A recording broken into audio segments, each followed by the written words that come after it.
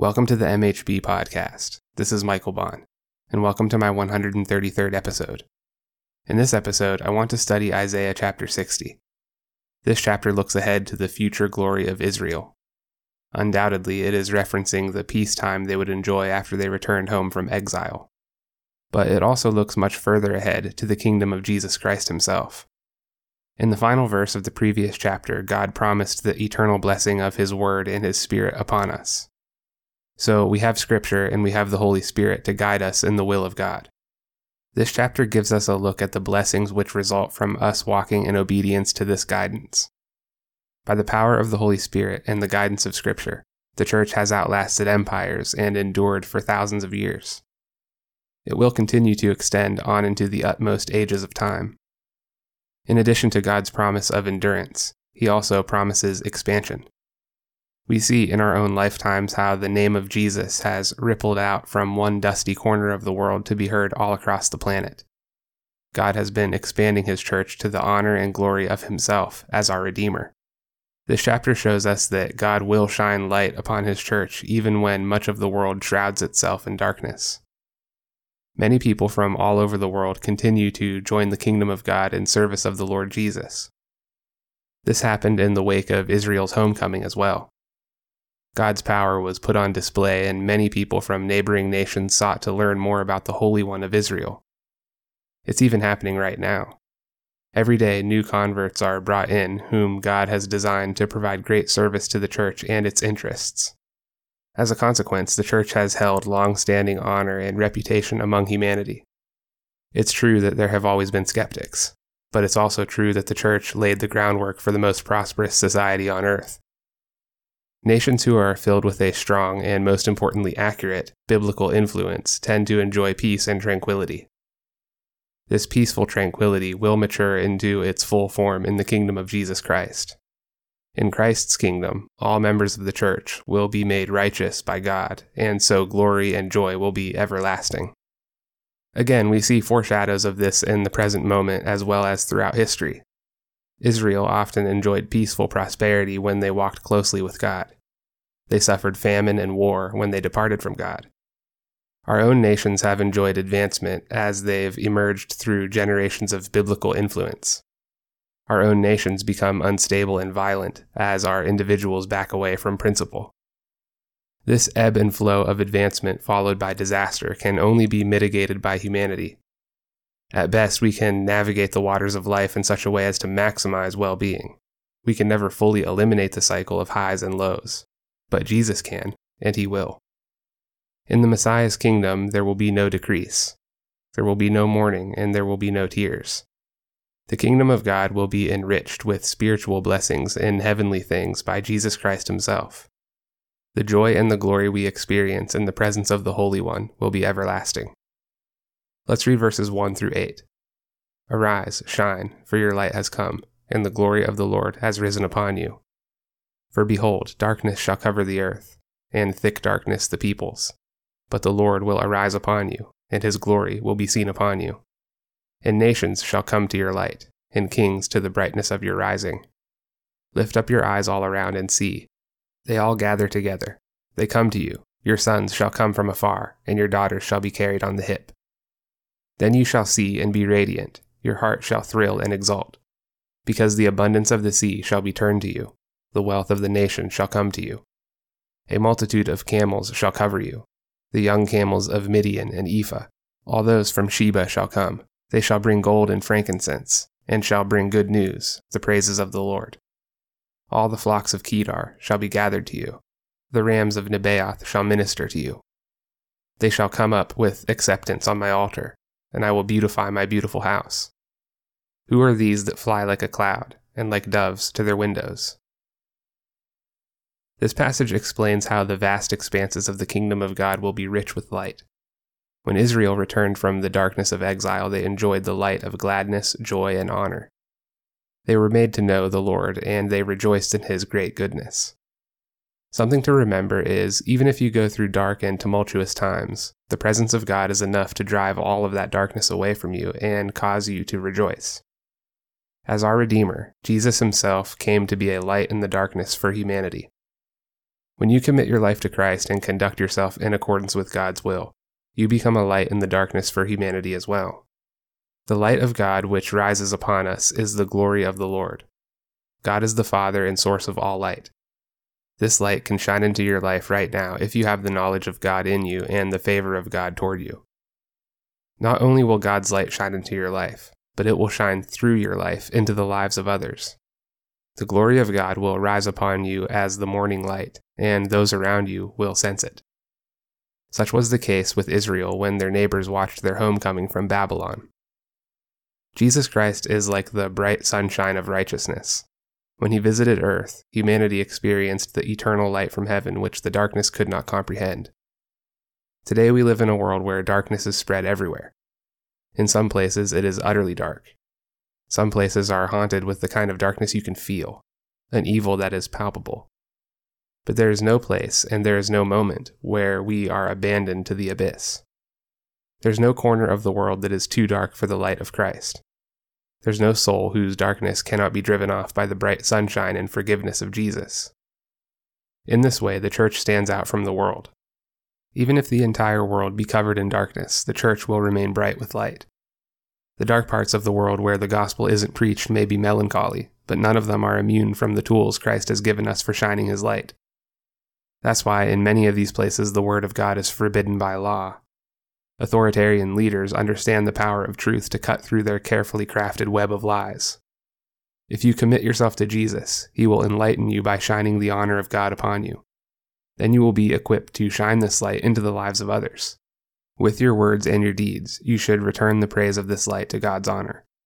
In addition to the kingdom of God being rich with light, it will also be vast in size. Many people from the land joined themselves to the Jews on their return home from captivity. The accession of numerous people to the kingdom of God happened again when the Gentiles joined the church after Christ. Today, there is no geographic location that represents the center of unity for the church. The center of unity for the church is Jesus Christ himself. All of those who come by faith, hope, and love are drafted into the society which is incorporated by the gospel. We become brothers and sisters in the family of Christ. In this passage, the church is referenced as Zion or the heavenly Jerusalem. All believers are said to come from where they are and into the city of the living God. This is helpful to know if you feel like you're stuck in a bad place. Giving your life to Christ and allowing his Holy Spirit to indwell you will transport you out of that place. Across time, you will become someone who is quite literally different and better than who you used to be. And it's not like you're selling out who you are to become someone fake. To the contrary, the person you are without God is the artificial one. Allowing God to shape you into his image means becoming who you were always meant to be, even before you were born. The city of God is less like a new place for you and more like finally going back to your ancient home that was forsaken first by Adam and Eve. What causes people to want to join the church? Isaiah says they are allured to the light that emanates from within. The light of the gospel makes churches function like golden candlesticks in the darkness. The light of the gospel uncovers much of what we know about God and his goodwill toward humanity. The light of the gospel shows us the source of life and immortality. This is something all of us would do well to remember today. You don't need gimmicks and clever manipulations for people to join the church. God prepares the hearts of those who will join his kingdom, and as a result, they are drawn to the gospel when it is plainly taught. Those whom God has prepared will experience the gospel as a benefit to inform them concerning truth and duty. The Christian church should be characterized by truth and love. Christians exemplify their Lord when they patiently endure their sufferings while maintaining their focus on God in heaven. Authentic holiness brings beauty to a church that no amount of stage lights or performance can replace. If the church remains true to these values, then it will be a luminescent star that shines bright in the darkness. This light will function to draw many into the kingdom of God. People from all nations will be attracted to and will join the kingdom of God. Those who are saved will become disciples and mature into effective servants of the Lord. Even kings and other prominent people will be added to the church. The gospel is all-inclusive of those who invest their faith in Jesus. Often you hear the radical left parody this inclusion in their modern virtue signaling. They accuse everyone else of racism so as to improve their own standing. But true inclusion was founded in the gospel of Jesus Christ. People have come from every nation under heaven to be embraced by the church and to join the kingdom of God. The gospel is perhaps the only message with the power to form diverse people into a single body with one universal consent under God. The gospel causes people of every different background to gather together and strengthen one another. Throughout history, people have come from the furthest corners of the world to join the Church of Christ. They may have heard the gospel from far away, as the Queen of Sheba heard the report of Solomon. They may have witnessed the good deeds of the church from across the land, as the wise men saw the star in the east. By whatever means God chose to use, he ignited a fire inside them to see the kingdom of God, and they were not discouraged by the distance. Furthermore, the call of God is equal to both men and women. Sexual equality is another biblical value we often see parodied on the radical left. God desires both sons and daughters, and so both men and women come to the church in a dutiful manner. Both men and women submit to the education of Scripture and the willful obedience to God's laws. Men and women alike need to be nursed from Christian infancy to Christian adulthood. The church is called to supply spiritual milk for new Christians until they are mature enough to stand on their own. Men and women equally enjoy the dignities of being in Christ's family, but men and women must also equally submit to the discipline of it. The capacity for sin is equal among both sexes, and therefore the need for salvation is present in both men and women. The church should rejoice when new people join the kingdom of God. The church benefits greatly from new members because these people bring value from many areas of life. Each person is unique in their own way and has skills they can use in service to God. An effective church is not a one-man show. An effective church is a body of believers, each making their own contribution to the whole. Wealthy people and merchants contribute to the kingdom of God by imbuing their products with holiness to the Lord. For example, maybe you're a restaurant owner who brings your extra supply to fill up a food bank. Or maybe you're an athlete who takes the opportunity to praise God from your platform. The fishermen and sea merchants brought their wealth to Israel to be used in works of piety and charity. Soldiers contribute to the kingdom of God by using their might to protect the church. Armed forces might be used to strengthen the interests of the kingdom of God throughout the world. For example, if you know there's a humanitarian crisis happening in some nation, the soldiers are the ones who carry out your orders to bring peace. The strength of soldiers is also a very effective deterrent of conflict. The Gentile forces had often fought against Israel, but God converted their allegiance and used their strength to serve his own interests. When it pleases him, God is able to make our enemies be at peace with us. The strong man builds himself up against Christ, but Christ dismantles the strong man and divides his spoil. Christ is able to take that which is armed against him and use it for his own purposes. There was great wealth brought into Israel overland by camels and carriages. Dignitaries from Midian and Sheba brought their richest commodities to be used in honoring God. Gold was brought to craft the altar, and incense was brought to be burned upon it. The future view of this prophecy was partially fulfilled when the wise men from the east brought the infant Christ gifts of gold, frankincense, and myrrh. In addition to this wealth, the Gentiles would bring a great number of sacrifices to God's altar. Despite being Gentiles, the quality of their sacrifices meant God would accept them. That's important for you to remember. It doesn't matter what color you are or where you come from. If you make true sacrifices, then God will honor you for it. The Gentiles brought flocks from Kedar and rams from Nebaioth. Kedar was famous for its flocks, and the choicest rams came from Nebaioth. What you give God doesn't matter so much as the quality of what you give God. He wants your best regardless of what your best is. Isaiah's prophecy concerning these sacrifices was fulfilled when the Persian king Darius ordered the governors from beyond the rivers to furnish the temple at Jerusalem with livestock for sacrificial offerings. Modern people tend to think sacrificial offerings are barbaric and primitive, but this role of the priest was more like what we consider butchers today. Often the people would eat and fellowship over these sacrifices. Juxtapose the sacrificial process with how we consume animals today. We keep them in brutal conditions on factory farms and scarf down our fast food without paying a second thought to the life that was taken for the meat. Modern people have lost none of their barbarism, and in some cases they've increased it.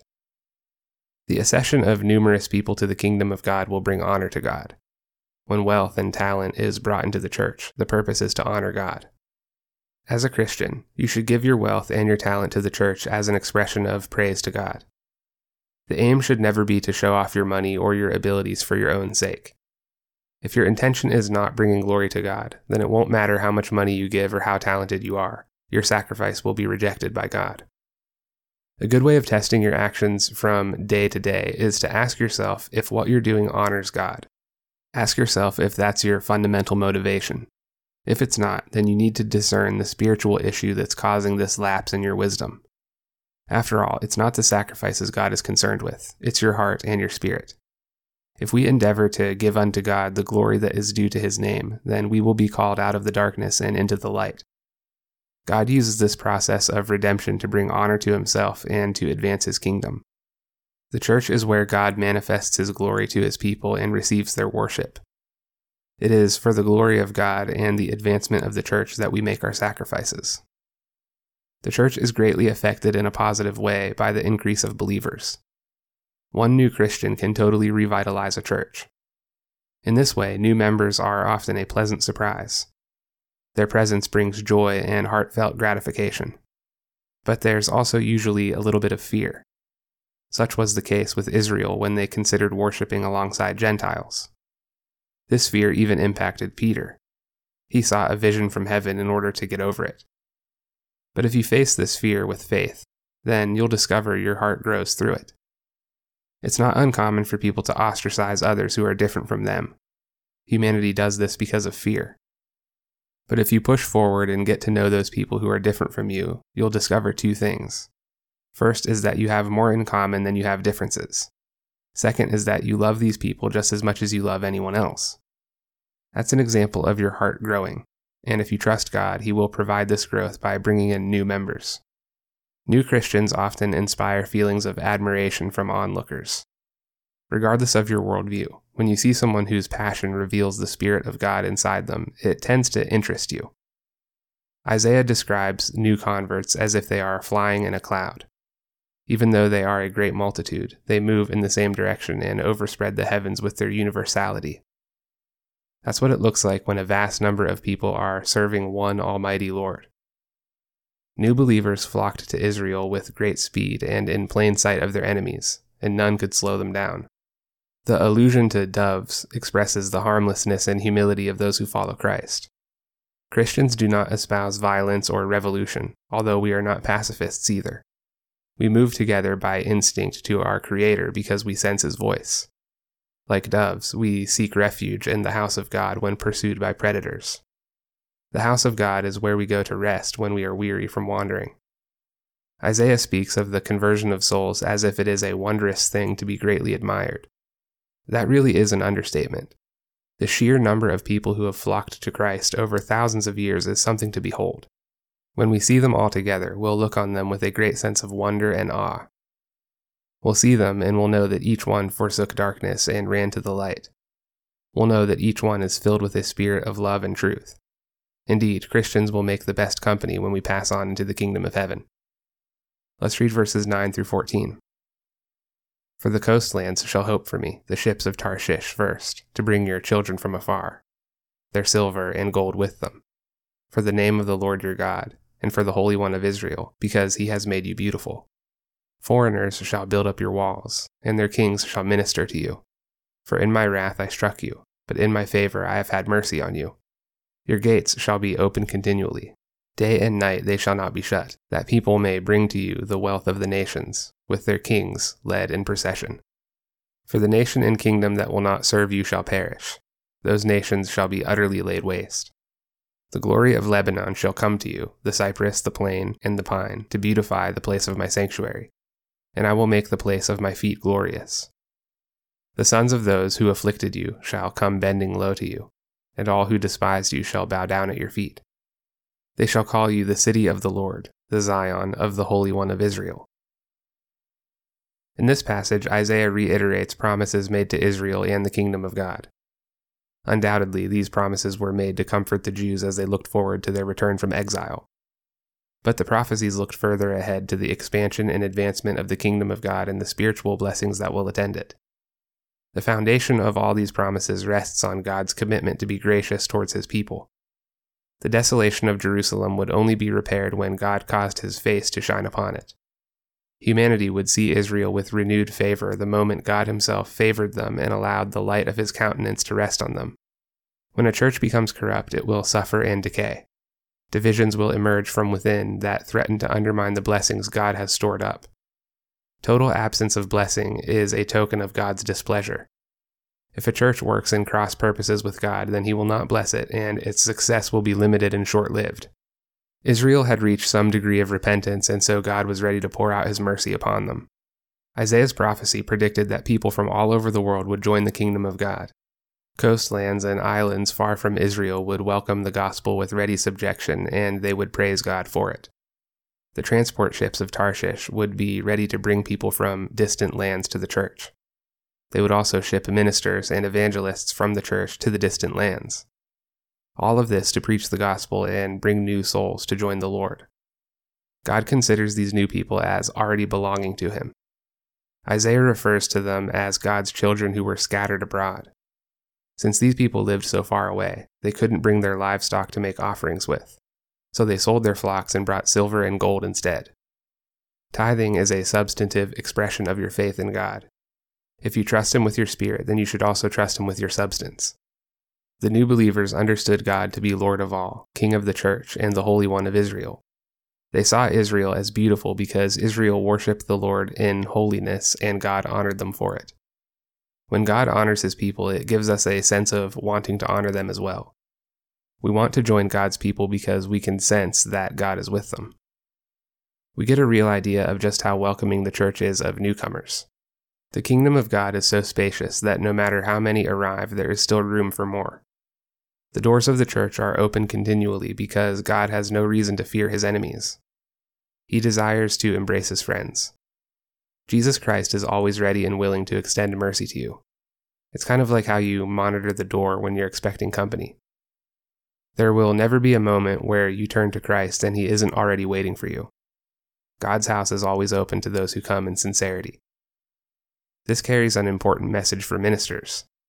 Pastors must always be ready to admit church visitors who seek the Lord. Preachers must continually present the gospel over and over again, even when it feels out of season. The gospel is never out of season.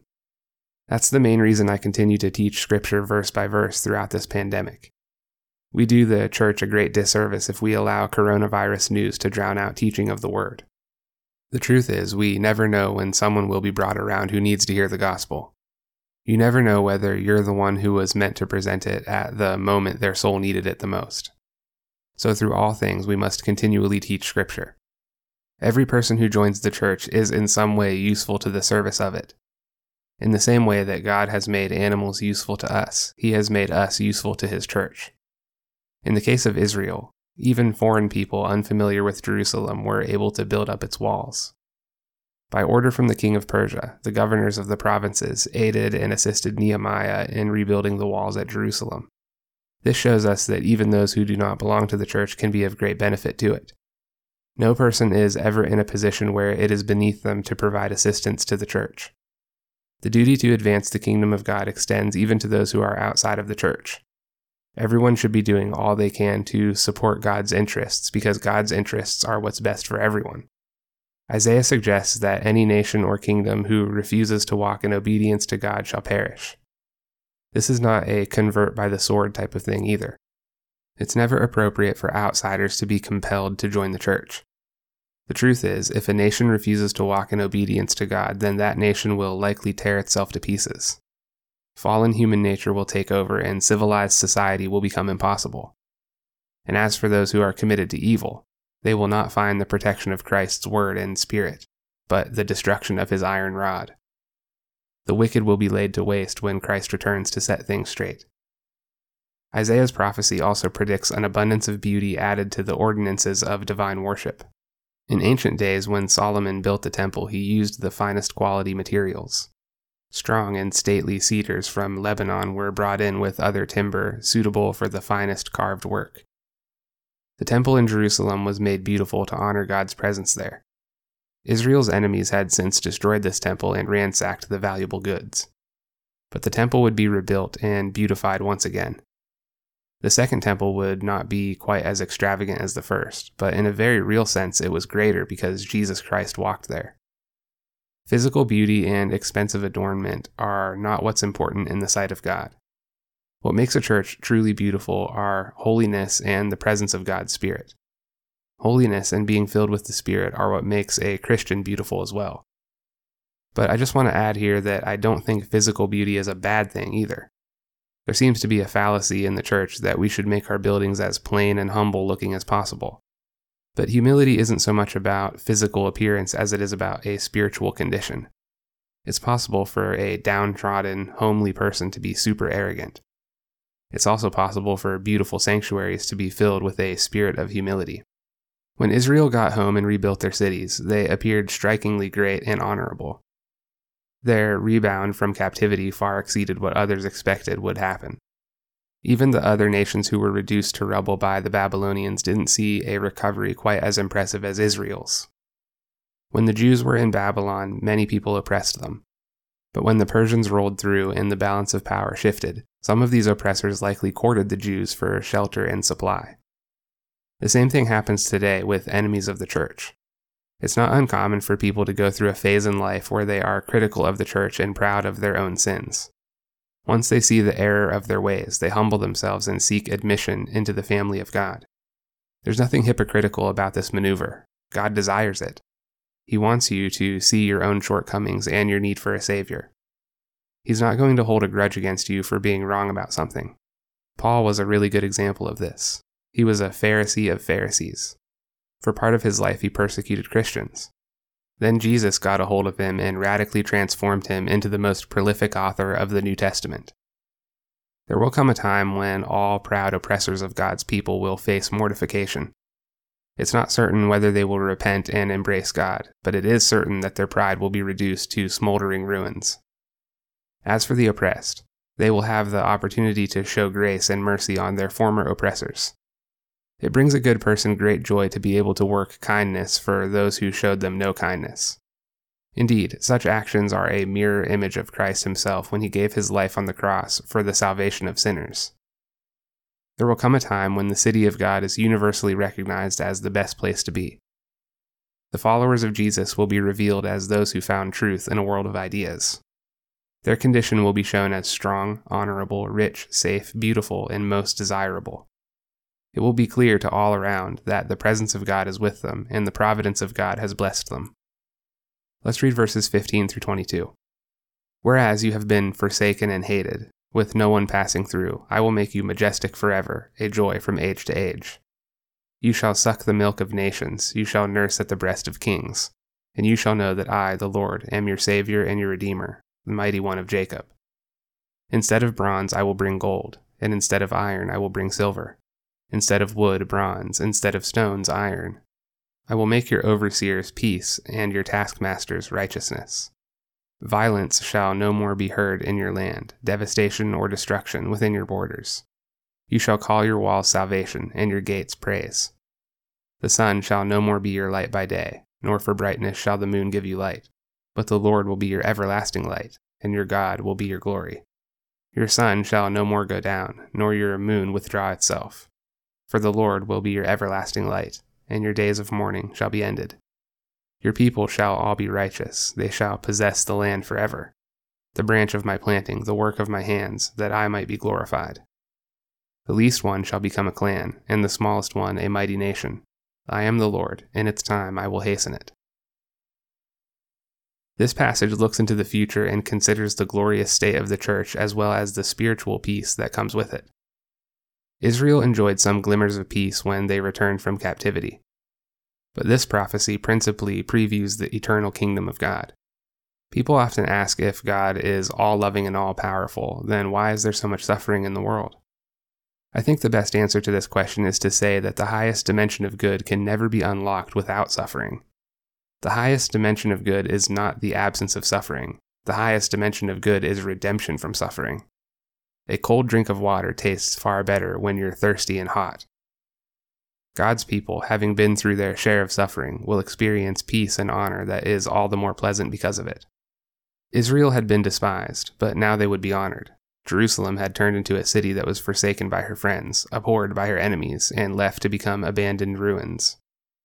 At one point, travelers declined to go through that city because of how desolate and pitiful it had become. But as God's people repented from idolatry and regained the blessing of God's favor, he would turn Jerusalem into a strong city once more. This prophecy looks beyond Jerusalem to show the kingdom of God as an eternal excellency. It shall be a joy to good people for many generations. Where once the people of God were oppressed and alienated by their neighbors, the spread of the gospel has resulted in powerful nations laying themselves out for the benefit of the church. Israel understood the Lord to be their God before they went into captivity, but when they came out, they learned he is also their Savior. This happens to a lot of people today. Many individuals grow up with some notion of God. It's not uncommon to say you believe in God simply because you've always believed in God. But when you experience God's rescuing providence in your life, you become intimately aware that he is indeed your Savior. Israel's salvation from exile meant going from poverty to enrichment. They were raised out of the dust, and their quality of life was greatly improved. They would never return to their former glory, but it was still much the better than living as captives. Long before the exile, Israel's economy was probably at peak wealth under Solomon. He spared no expense in building the temple. Gold and other precious metals were common in this place. Corruption festered over time until sin turned their gold into brass. For example, Rehoboam pawned the golden shields Solomon made and replaced them with brazen ones. But even Israel in all its splendor cannot match the spiritual glory that is to come in the kingdom of God. When you commit your life to Jesus Christ, he turns your iron into silver, your brass into gold. This isn't to say that God makes you wealthy, but it is to say that God enriches your spirit. Before exile, Israel had a major problem with corrupt leadership. Much of their vexation and injustice was a consequence of sinful princes and officers. Tax collectors often exacted more from the people than what was owed to them. Judges cared more about bribes than they did about justice. Government was less interested in keeping the peace and more aligned with abuse of power. But in the kingdom of God, peace will flow like a river. Righteousness will be as the waves of the sea. It's really important to remember that any nation's institutions are only as good as the individuals who occupy them. Even in the United States, our Constitution can only protect American liberty so long as those in power respect the Constitution. The truth is, there is no program or institution that is safe against the corruption of individuals. Our success as a civilization begins and ends with the responsibility of the individual.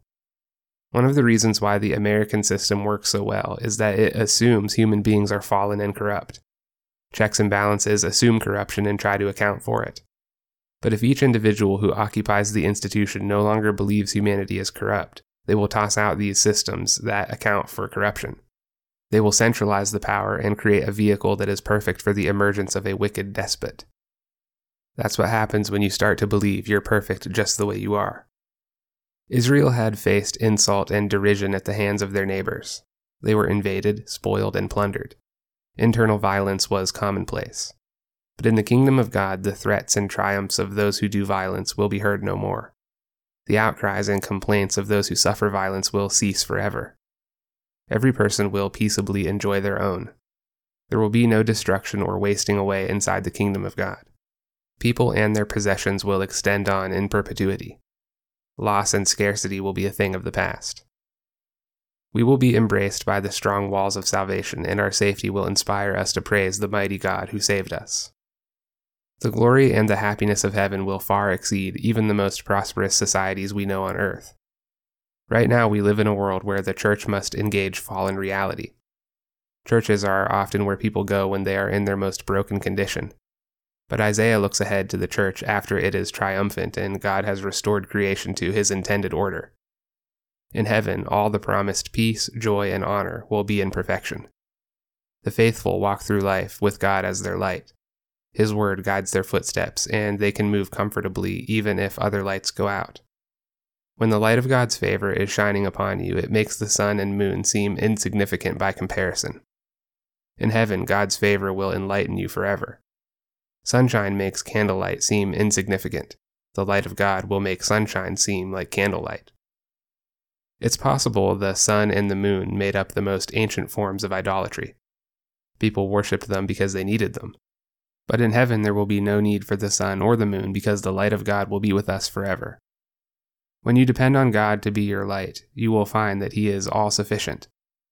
God's people have always been honorable in the sense that they have the Lord as their God. His glory is what glorifies you.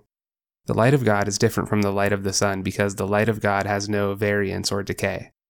The sun can be eclipsed. The sun goes down and leaves you in the dark. The clouds of storms can cover the sun and hide it from you.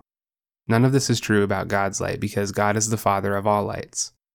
The joyful happiness that you experience in the presence of God will extend for eternity in heaven. Imagine the happiest, most meaningful times of your life.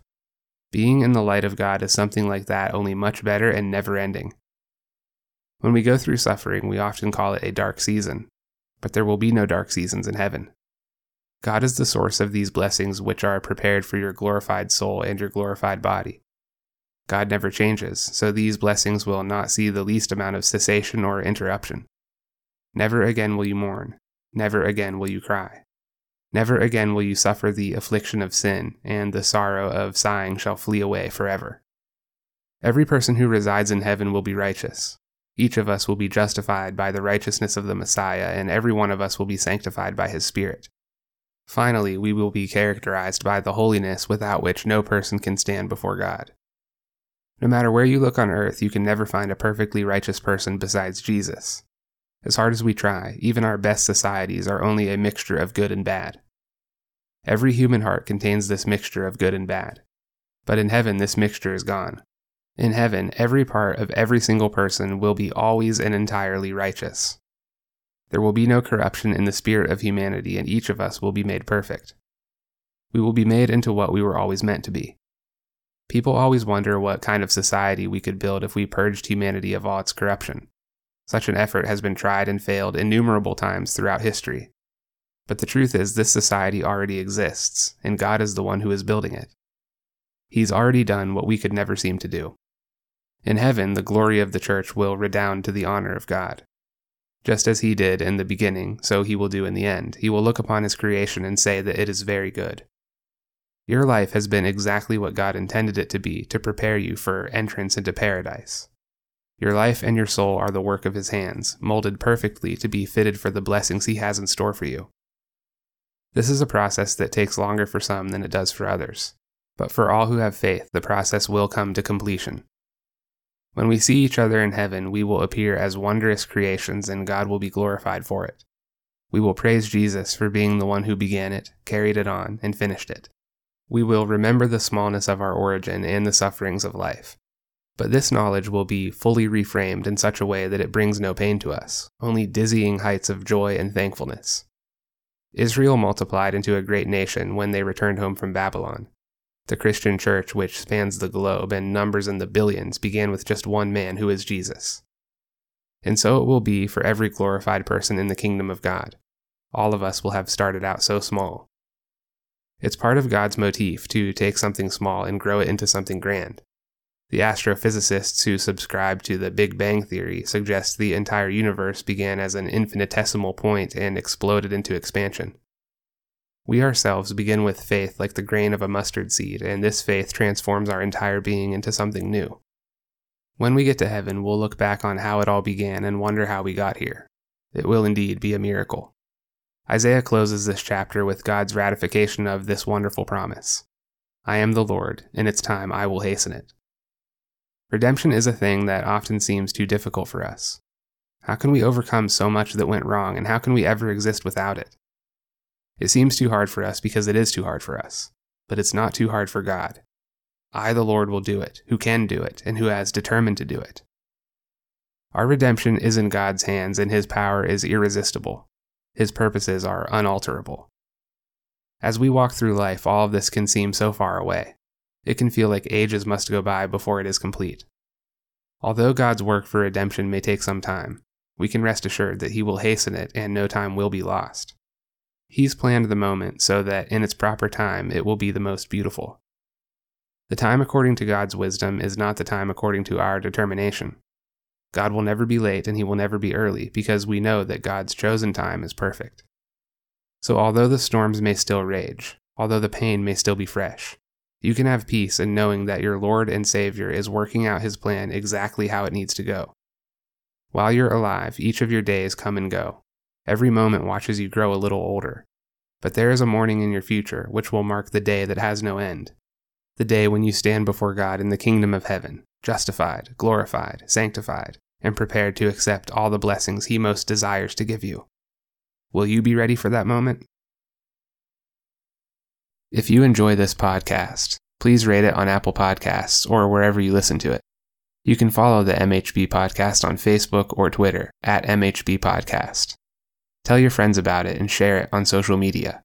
If you'd like email notifications of new episodes or if you'd like to support my work directly, please consider becoming a paid subscriber on my website at mhbpodcast.com. This work is made possible by listener support, so your generosity is greatly appreciated. Thank you all for joining me, and I will see you in the next episode.